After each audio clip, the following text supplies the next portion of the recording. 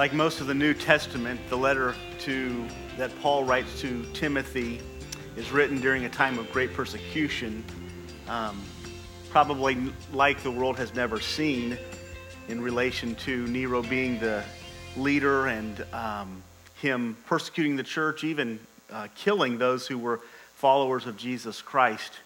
And so as Paul writes this letter to Timothy, he's writing this letter during a great time of difficulty, great persecution, and he writes it as a helpful reminder during these times of persecution how not to forfeit our testimony of Jesus Christ or to forsake Christian love because of the pressures and the persecutions that the world brings on us. One of the most difficult challenges that we have as we face persecution and we have obstacles in our life is to begin to forfeit those things that are most valuable, those things that are spiritual, based upon the obstacles that are in front of us. Like Jesus Christ, who put on display, a full display, the love of God in his sacrifice, in his suffering, and in his selfless dying on the cross, we also are called to put Jesus Christ's love on display by loving God first and foremost, loving each other, other believers, and also loving our enemies or loving the lost. This is what defines us. The Bible tells us in John 13:35, by this all people will know that you are my disciples, that you have love one for another. 1 John 4 and verse 8, the Bible tells us that God is love. And 1 John 4 and verse 20, the scripture tells us, if anyone says that I love God but hates his brother, he is a liar. For he who does not love his brother whom he has seen, how can he say that he loves God whom he has not seen? And we learned last week that the challenge of the book of Timothy, the aim, if you will, mentioned in chapter 1 and verse 5, the aim of the letter is love. Meaning that the purpose of this letter is to bring about love out of those who were facing this persecution. And that at the end of the first chapter, as well as in chapter 6, and then 2 Timothy as well, Paul writes about the fact that this is a battle. It's not something that is easy, it's something that is difficult. It is a challenge to be loving. It is a challenge to be loving, not because... Mostly because of the fact that not everybody is lovable. And so we face enemies, we face obstacles, we face people that want to keep us from accomplishing the tasks that we see as important. And those people, it's very easy to stop loving them and then to forsake the thing that God has called us to do. So the challenge to our Christian love is not the call to love God. It's not the call to love other believers, although these things are difficult and sometimes very challenging. But the challenge to our Christian love this morning is to love our enemies. It is to love those who are obnoxious. It's to love those who desire to persecute us and to ultimately bring hurt or harm to us. This is what defines our Christianity. We're reminded that Jesus Christ's life was not defined by the fact that he died a hero, nor was it defined by the fact that he died for good people. Jesus Christ's life was defined by the fact that he died for his enemies. The Bible tells us in Romans 5 and verse 7 and 8, for one would scarcely die for a righteous person, though perhaps for a good person one would even dare to die. But God showed his love toward us in that while we were still sinners, while we remained sinners, while we were sinners at that point, Christ died for us. So what defines Jesus Christ's life is not that he was a great hero and that he jumped in and saved somebody from being hit by a car. What defines Jesus' life was not that he died for a bunch of righteous people in the world who were deserving of deliverance, freedom, and forgiveness. But what defines Jesus' life is that he died for people who wanted to see him dead. that he died for people who wanted to destroy him. He died for people who hated him. He died for his enemies. He died for his adversaries. As a matter of fact, one of the greatest displays of that is when he was on the cross, he cries out just before dying, "Father, forgive them." The very people who had nailed those nails into his hands and into his feet and had beat him with a cat of nine tails and put a crown of thorns on his head, Jesus Christ's life was defined by an attitude or a heart that desired forgiveness and mercy and grace for those people. Stephen is also seen in that same light as he is being stoned by people. The Apostle Paul is witnessing it, and we know the story that Stephen cries out, "Father, forgive them as well." We are told in Matthew 5, verse 43 and 44, "You have heard that it is said, 'You shall love your neighbor and hate your enemy.' But I say to you," Jesus speaking, "love your enemies and pray for those who persecute you." This is the call and the challenge of the 21st century church. It is the challenge that Paul writes to Timothy about that remains consistent. It remains the call or the challenge of our lives each day as we seek to manifest the glory of God and to minister the love of Christ to those who are around us. It's interesting that we often lose sight of being loving and being kind because we view ourselves as being set out here to be the judge of the earth. And I will remind you that Jesus Christ did not come the first time to be the judge. He did not set an example of being a judge. He set an example of being a sacrifice. He set an example of being a lamb, of being submissive. That's the example that he set. That's the example that he calls us to. Yes, one day he will return to be judge, but he has never called us to be that judge. He has called us to be sacrifices for his work and his ministry. This is difficult to do. This is a battle. Again, this is why at the end of chapter number 1, the Apostle Paul calls it a war. Because there's an enemy that wants to keep us from accomplishing this. And when our natural tendencies are to hate, to retaliate, to be bitter, or to seek revenge, there is a biblical pattern by which God helps us to see people in a different light and to have a heart of forgiveness and to have a heart of kindness and to have a heart of mercy, ultimately to have Jesus' heart towards other people. This is the greatest expression of our Christianity.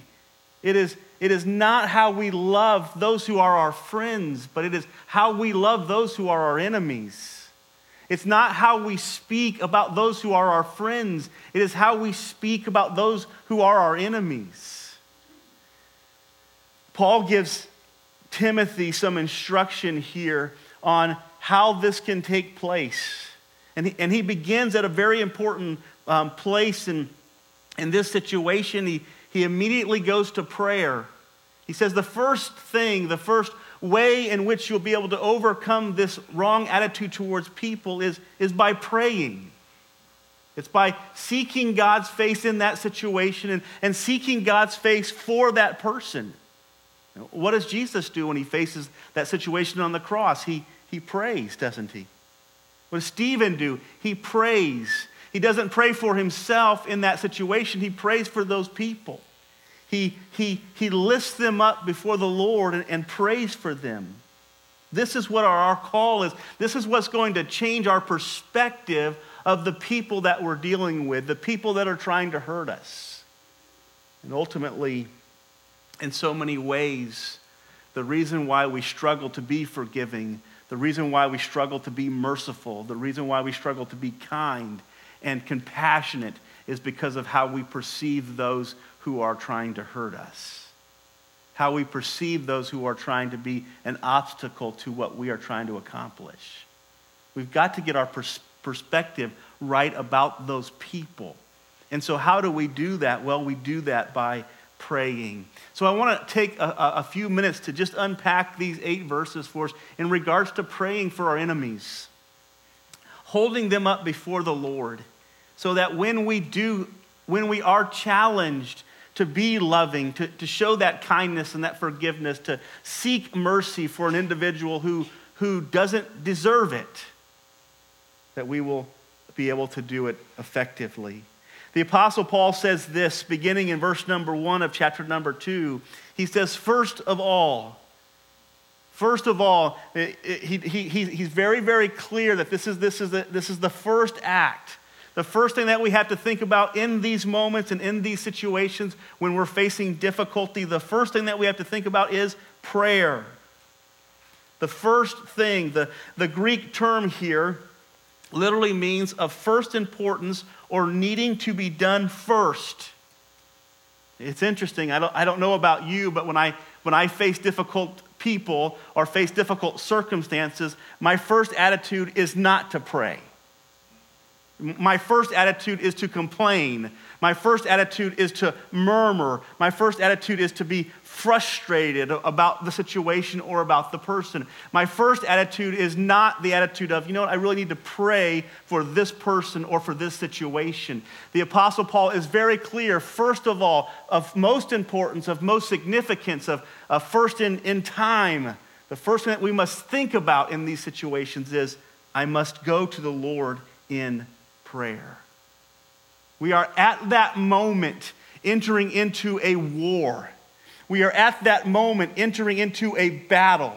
We are at that moment entering into a conflict no different on a spiritual level than those who enter into that conflict on a natural level where they are shooting at each other with huge weapons and dropping bombs. That's the type of war that we're in. And we enter into it in that moment when somebody says the wrong thing to us, when somebody acts the wrong way towards us. We enter into this warfare, and we are challenged in that moment to pick up the armor of God or to pick up the armor of the flesh. And when we pick up the armor of God, and the last in Ephesians 6, the last of that is prayer. When we pick up the armor of God in that moment, we're able to respond properly. We're able to do the right thing. But when we pick up the armor of the flesh, we're not able to do the right thing. Jesus tells Peter on the night of his crucifixion, he says to Peter, he comes to Peter and the disciples. You remember the story, the disciples are sleeping, and the Lord says to Peter, Peter, your spirit is ready. Peter's getting ready to face great test that night, isn't he? He says, Peter, your spirit is ready, but your flesh is weak. Do you know what the very next thing that happens in that flow of that timeline? The soldiers come in, right? And they're going to arrest Jesus. And what does Peter do? He acts immediately in his flesh. Takes out his sword and he whacks off. I mean, that's the natural response, right? That's the fleshly response. You have an enemy, you have an obstacle, so take your sword out and destroy them. Jesus, in his kindness and his mercy and his grace, picks up that ear. He puts it back on Malchus's face, right? At that moment, I would probably be like, okay, let's leave, right? We've come and we've gotten the wrong guy. We don't want to deal with, but no. And then the next moment, what's Peter doing? He's denying the Lord 3 times.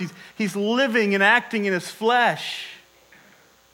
It's so important when we face these difficult circumstances or face difficult situations that we respond immediately in the Spirit, that we move into prayer, focusing on the things of God and the need of those who are perhaps trying to hurt us. 1 Corinthians 10:13, the scripture says, no temptation has taken you, but such as is common to man.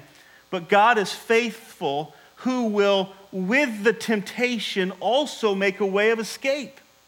In other words, when temptation comes, along with it comes grace. Along with it comes the power of God. But it's in that moment when we make that decision to either give in to temptation or to give in to grace. But beyond that moment, it's very difficult once we say yes to the flesh. It's very difficult to get back into grace. But when we say yes to grace, we win over the temptation.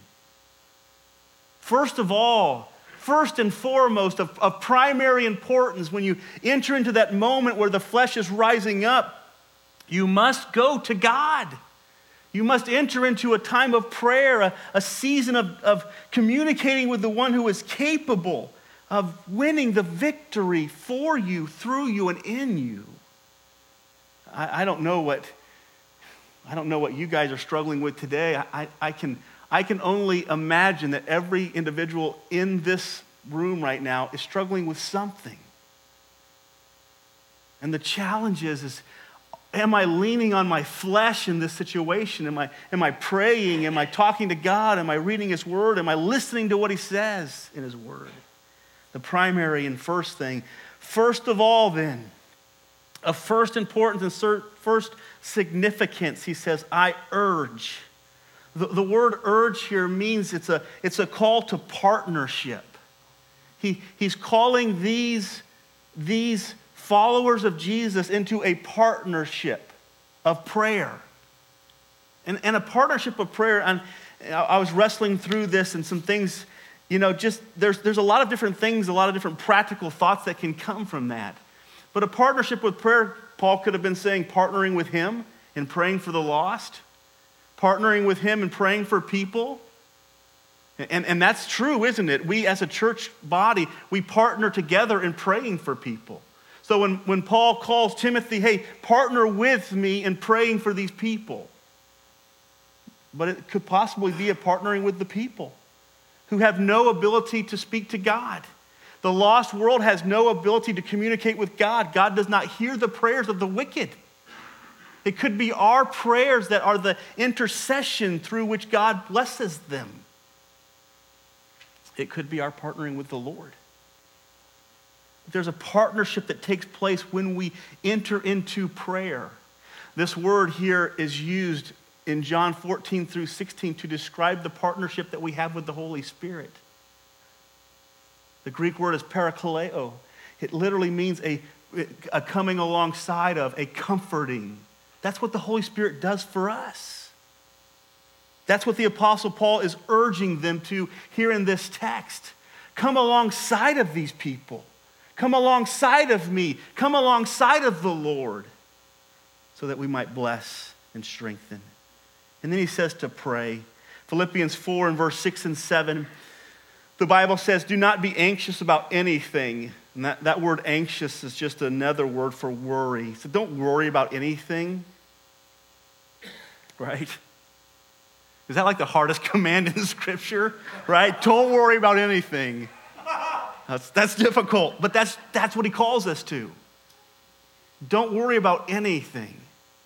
And then we stop for a moment and we ask ourselves the question, am I sitting here in this auditorium this morning with worry filling my heart right now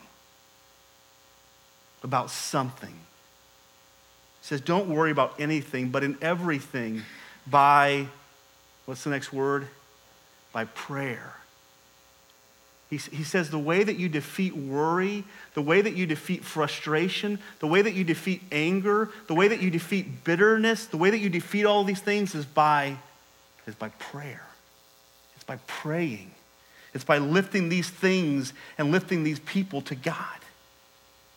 In everything by prayer and supplication with thanksgiving, let your request be made known to God, and the peace of God. Amen? We need that peace, don't we? It's not just any peace of God, but he says, the peace of God which surpasses all understanding.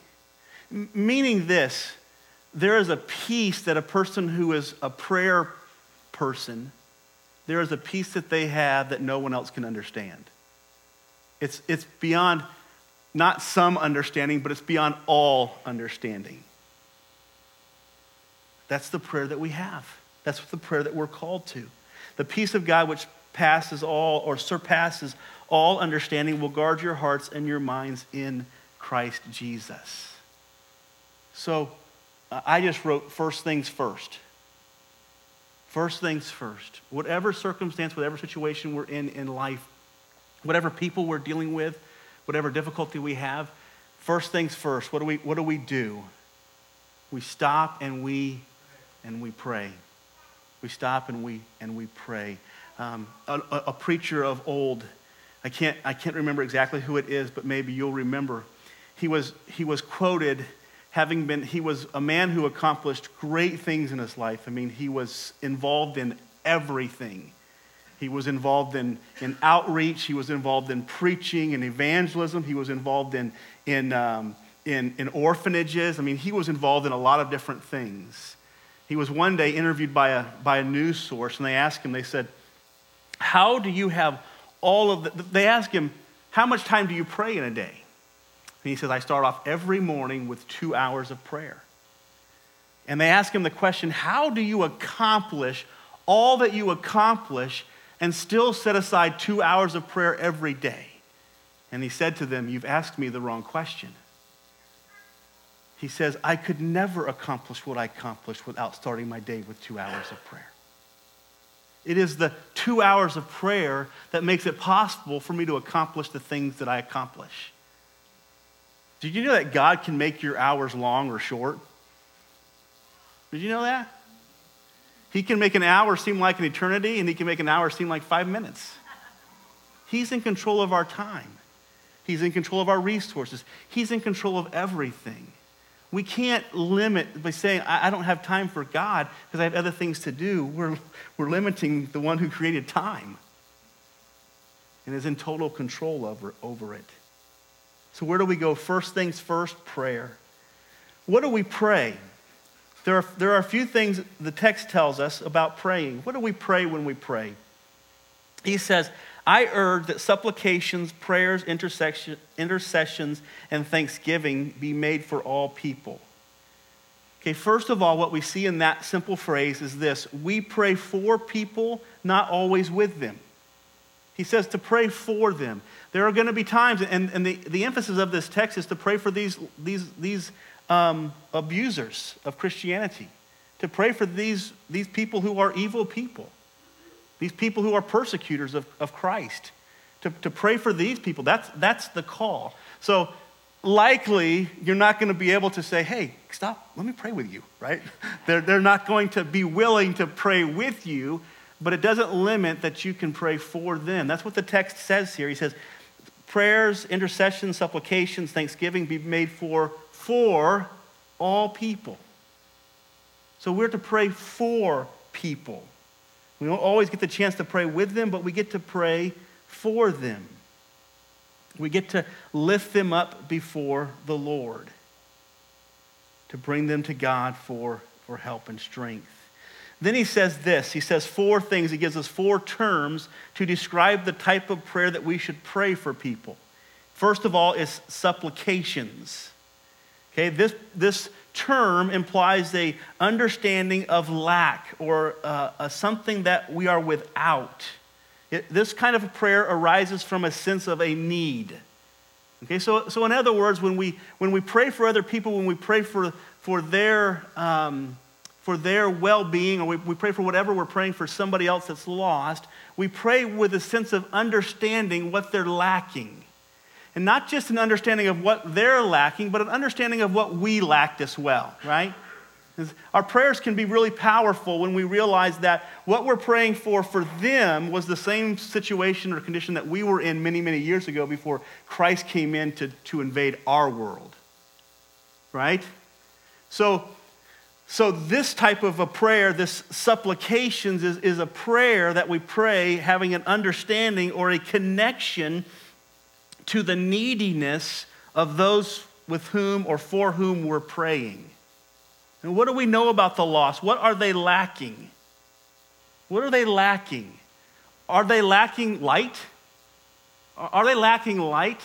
Now, sometimes we expect them to have the light. We're like, you quit persecuting me and then I'll pray for you. You should be understanding that you shouldn't be persecuting me. We're hoping that they have the light before we pray for them, when our prayer for them is what will hopefully bring them the light. So our prayer is directly connected to our connection to their neediness. They lack light. So for them to persecute you is normal. It's normal. They can't do anything but persecute you. They lack light. They lack eternal life. They lack peace with God. They lack hope. They lack mercy. They lack grace. They lack forgiveness. They lack a lot of things. When we make a supplication for something, it must be directly connected to our understanding of their lack, of their need, of their depravity, of their hurt, of their pain, of the fact that God has not chosen to open up their eyes yet. We pray as if somehow they need to come to some kind of a self-decision to see things like we see things. That's impossible. God has to open up their eyes, and we pray understanding that they can't do anything to open up their own eyes. We pray with a recognition that these people are completely hopeless lest Christ come in and intercede in their world. That's what supplication is. We identify with their neediness. We identify with their brokenness. We identify with their depravity, and we pray with them with that in mind. We're to make supplications for lost people. We're to pray with their lack as a motivation, a motivating factor, or a part of our thought process. 2 Corinthians 5:14 says, the love of Christ constrains us, compels us, controls us, because we have concluded this, that one has died for all, therefore all have died. And if he died for all, that those that might no longer live for themselves, but for him who for their sake died and was raised. The love of Christ compels us, constrains us to do the right thing. So we are told to pray with supplications, and I'm going to use another word, with mercy, with compassion. We're to pray with understanding for those people. What would it have been like if people would have waited to pray for you until you got everything in order? Right? It is the prayers that we make for those who are needy that matter. He tells us to pray with, he tells us to make prayers. The second term that he uses here is just the word prayers. This is a generic term for prayer. It just means to address God. We're just addressing God on their behalf. This term is most often associated with praise or with worship, an attitude of praise and an attitude of worship. So when we come before God for these people, we come with an attitude of praise to God and worship to God. What do we come to the Lord most of the time when we talk about our enemies? Is it praise and worship? Is it complaining and murmuring? That's why he says at the end of this text, he says, do these things without anger or quarreling.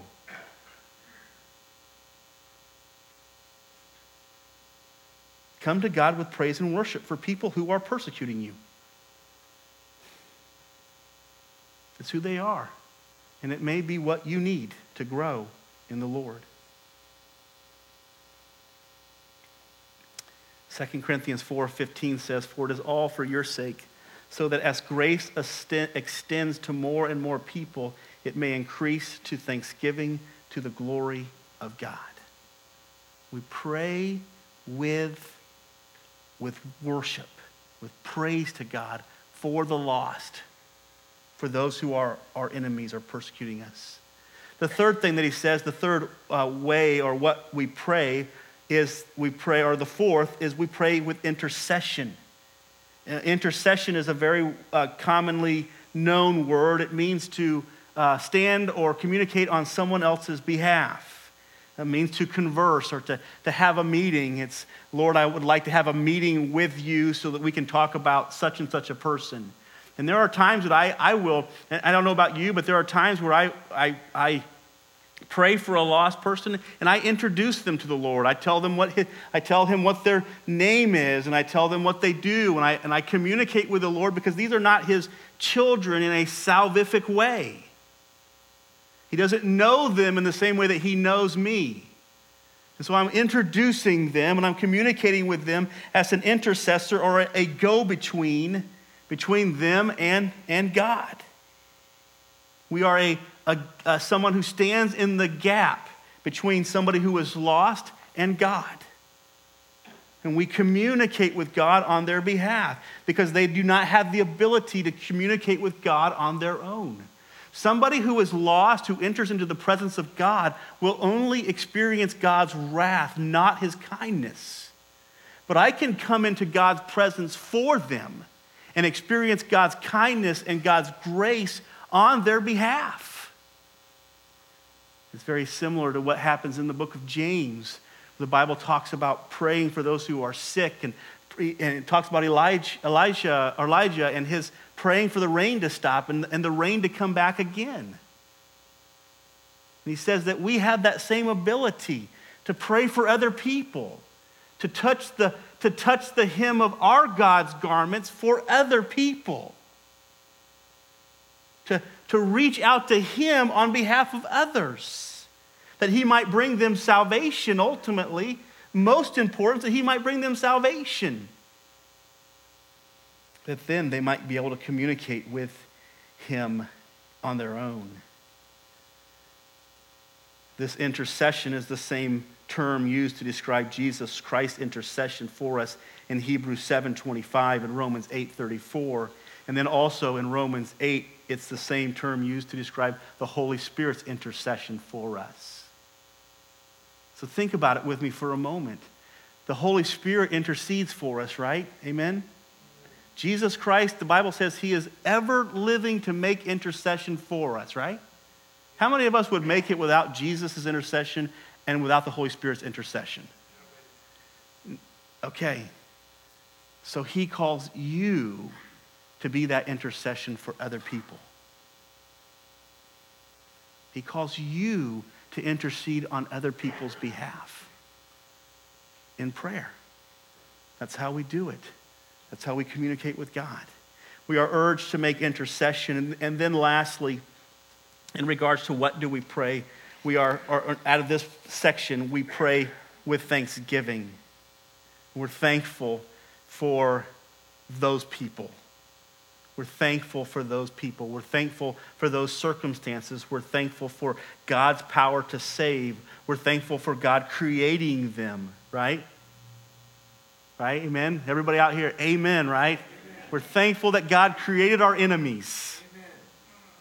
Amen. Okay? It's hard to do, isn't it? That's what we're called to. With thanksgiving, we're to pray thankful for God creating those people.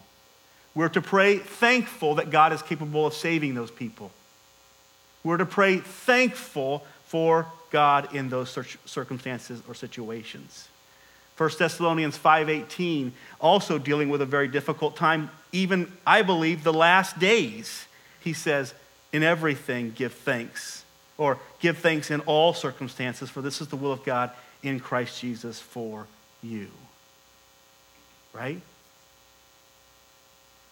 This is how we pray for our enemies. This is how we think about our enemies. You want to change your perspective of what you think about that person that is opposing you? Start to pray blessings on them. Start to pray God's mercy on them, and then maybe you'll have mercy towards them.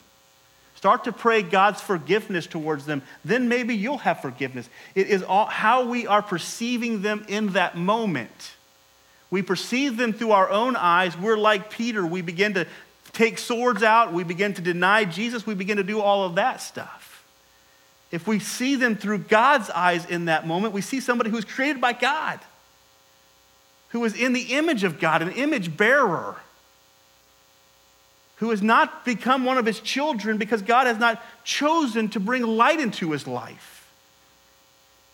And he's a sinner. He's persecuting us, and it's for many times for our good to help us grow and mature. And we pray that God would be kind to that person, that he would show them mercy. He would open up their eyes, that they would see the truth and be saved. Amen? Jesus, the Lord says in Ezekiel, that God has no pleasure in the death of the wicked. right? But that they would turn from their wicked ways, repent of their sins, and live. That was a paraphrased version.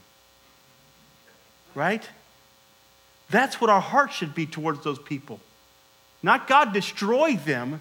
God show them grace and mercy. Forgive them. Open their eyes that they might see the truth, like you opened my eyes that I might see the truth. I think sometimes we lose sight of what we could have been had Christ not intervened in our world. What should we pray? Prayers, intercessions, supplications, and thanksgiving. He also tells us down towards the end that we're to pray lifting up holy hands without anger or quarreling. We're to pray with holy hands lifted before the Lord. It's a posture of worship. Hands lifted before God. You see it oftentimes when people sing, but it also is applicable to when people pray. Not only says that, but pure hands. The picture of pure hands is twofold. They're clean and they're empty.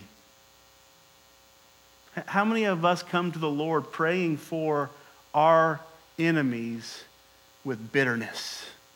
Ain't letting it go. Anger, I ain't letting it go. Frustration, worry, I ain't letting it go. The Lord says, come to me and pray for your enemies with clean hands. It's hard to do, isn't it?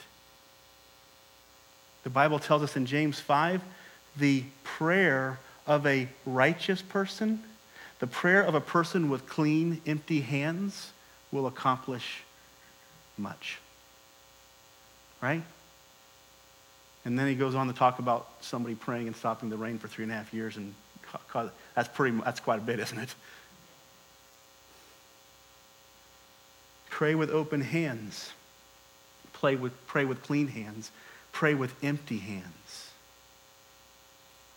I'm afraid that some of us come to the Lord and we're so angry at people, and we pray with that anger, and it's as if we're praying unto ourselves and not to God. We are urged to pray without anger or quarreling. Let me go back to the last one. Psalm 24, 4 and 5 says, he who has clean hands and a pure heart, who does not lift his soul to what is false and does not swear deceitfully, he will receive blessing from the Lord and righteousness from the God of his salvation. We are urged to pray without anger or quarreling, not fighting, not disputing. We're to pray with grace and mercy. Again, we go back to Matthew 5. The Bible says if you have an offering, if you're come to offer a gift unto the Lord at the altar, and you remember that your brother has something against you, leave your gift there before the altar and go. First be reconciled to your brother, then come and offer your gift. In other words, don't even come to pray to the Lord if you know that you have conflict. Go and deal with it. This is Paul's urging to Timothy for the church. What are we to pray for? Number 3, who are we to pray for? The Bible says here in our text we're to pray for those who are, pray for everyone. First thing that he says, pray for everyone, okay? How many does that mean? Everybody, right? Pray for everyone. There's no one who passes our responsibility to pray. But he doesn't stop there. He says, pray for kings and all of those who's in authority. I believe what the Apostle Paul is telling Timothy is this: pray for the evil people. And I'm not saying that our government is evil, but I think during this season of time that it wouldn't have been far from Paul to say, here's the wickedness of the wicked, pray for them. Pray for them. Pray for everybody. It's like those would be the ones that we would say, when Paul says pray for everybody, then Timothy might have said, well, maybe he doesn't mean those people.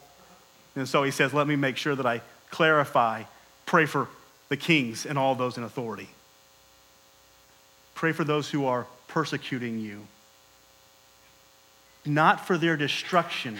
What does he say in the next portion? That God desires all men to be destroyed. Is that what your version says? He says to pray for their salvation.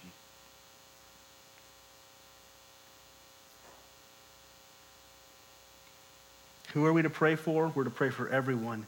We're to pray for those who are wicked, those who are lost, those who are our problem, those who are our persecutor, those who wish harm on us. We're to pray for them. Jesus did it on the cross. Stephen did it being stoned. This is what we're called to do.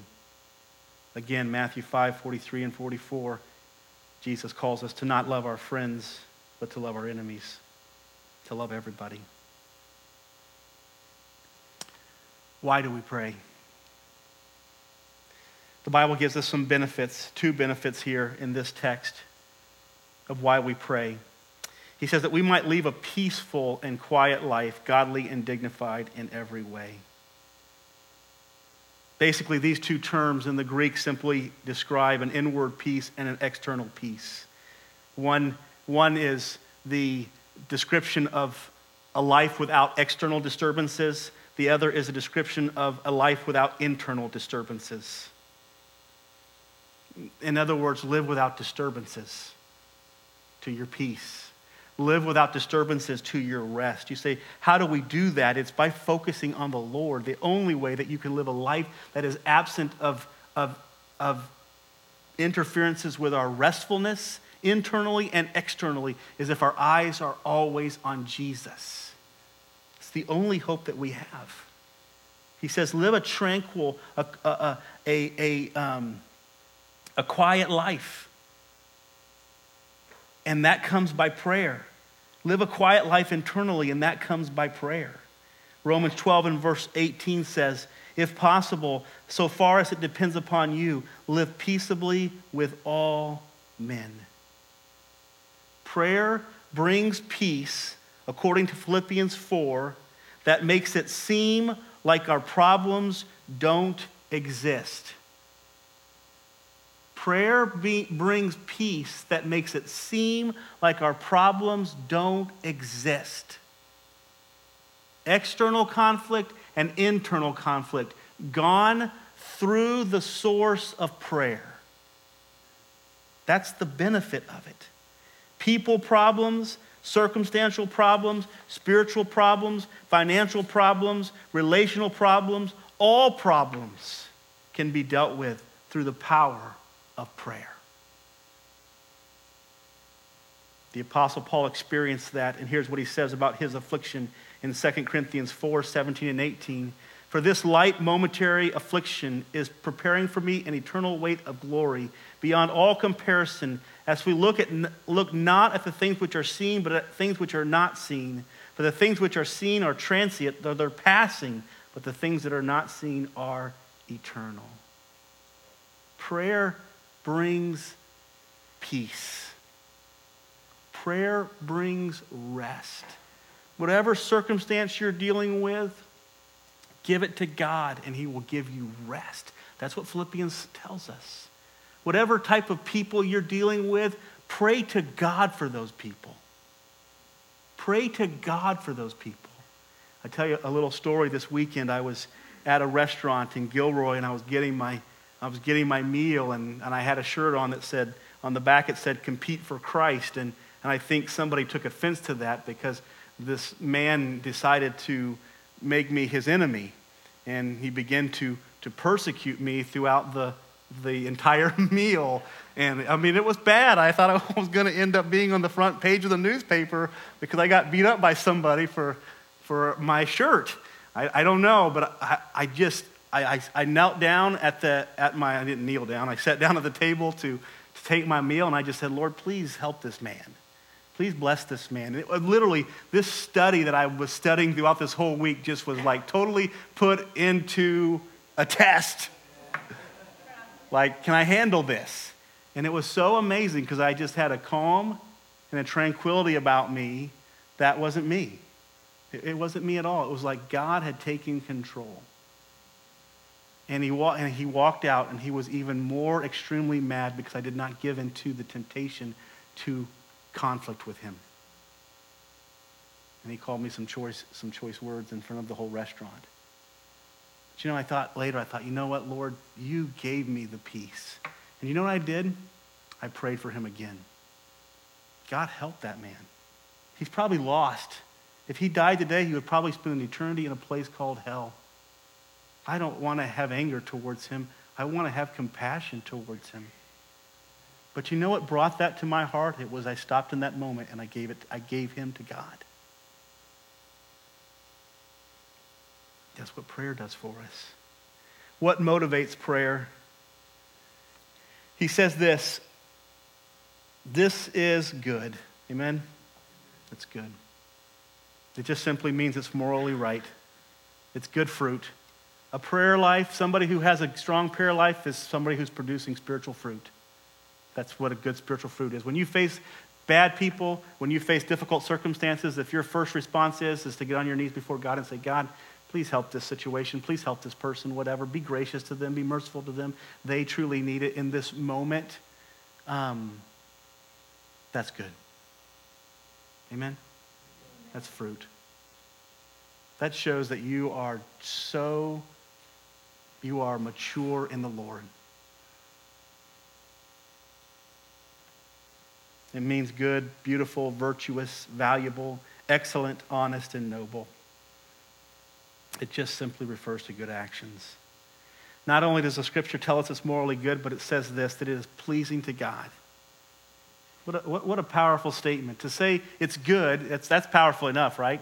For God in his word to say this is good is powerful. But then he goes on to say, it pleases me. It pleases me when you're facing difficulty and you get on your knees and you put it in my hands. It pleases me. It's pleasing to God. It's acceptable to God. It's agreeable to God. When God's children care for people, listen to me, when God's people care for people like Jesus did, it pleases him. And Jesus didn't care for saved people. He cared for lost people because he saved them. It's pleasing to God when we have a concern for the lost. Not only that, but it's consistent with Christ's desires. He says that God desires all people to be saved.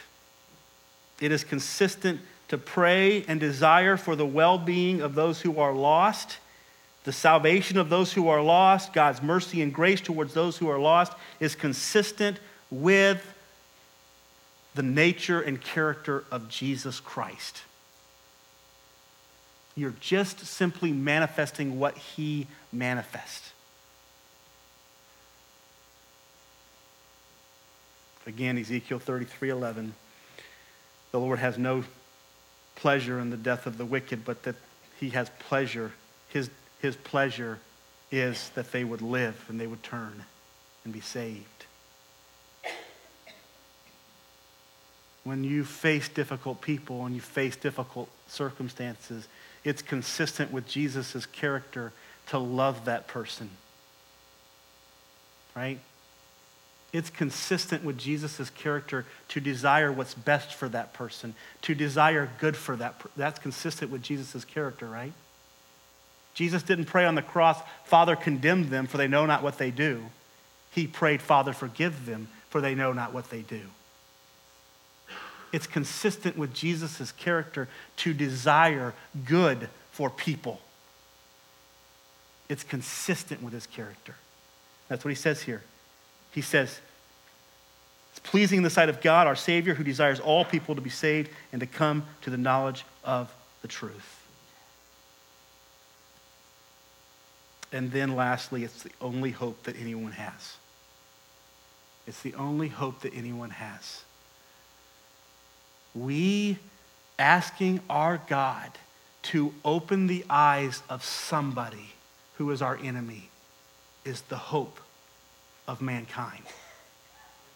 Jesus Christ must awaken them. They cannot do it on their own. But our prayer should be, God, please awaken their hearts, open their eyes that they might see the truth, and seeing the truth, they might be saved. 2 Timothy 2, the Bible says that we're not to be quarrelsome, but we're to be gentle. We're to be gentle. We're to present the truth that God might grant them repentance, that they might come to the knowledge of the truth. I want to close this morning, if you'll turn with me to the book of James.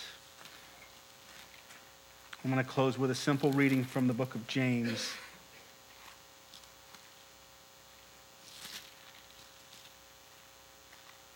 The last chapter. I want to encourage you this morning, whatever you're dealing with, whatever difficult people you're dealing with, difficult circumstances, God is bigger. God is bigger. And you can go to him and he can change your perspective of those people and change your perspective of those circumstances. Remember this, God can change your perspective without ever changing them or the circumstance. And God just might then change them. I think sometimes God's work with the wicked is more focused on what he's teaching us than it is what he's teaching them. Pharaoh, I think, was a great example of that. God used Pharaoh to teach Israel something. That was the lesson. James chapter number 5, verse 16. Therefore, confess your sins to one another and pray for one another that you may be healed. The prayer of a righteous man has great power in its working. Elijah was a man with a nature just like ours, and he prayed fervently that it might not rain. And for 3 years and 6 months it did not rain on the earth. Then he prayed again, and heaven gave rain, and the earth bore its fruit.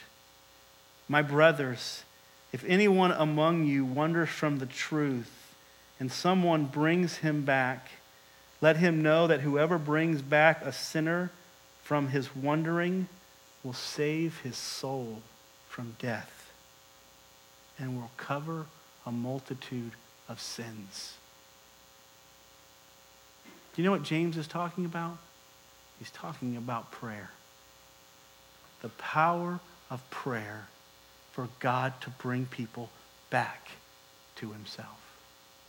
I want to encourage you this morning and challenge you as we think about what God has called us to do as a church, as we think about how we communicate and work with people amongst us and people outside of our walls, as we think about how we view our circumstances and our situation, might we always be mindful of the fact that we are the children of the Most High God, and we can go to him and he can do way more than we can. Let's pray together. Father, thank you. Thank you for this time together. Thank you for your word and the instructions that you gave to Timothy that are so applicable to us today as we face daily difficult people and difficult circumstances. And you are so gracious and merciful to us to have saved us. And you call us, Lord God, to desire the same thing, to have the same heart towards others. And I just pray that you will help us in that area. We know that it is impossible. It is a work of the Holy Spirit by which this is accomplished. And we know that he alone is capable and he alone deserves the glory. And we just thank you. Help us to rest this week and to meditate on these things in Jesus Christ's name.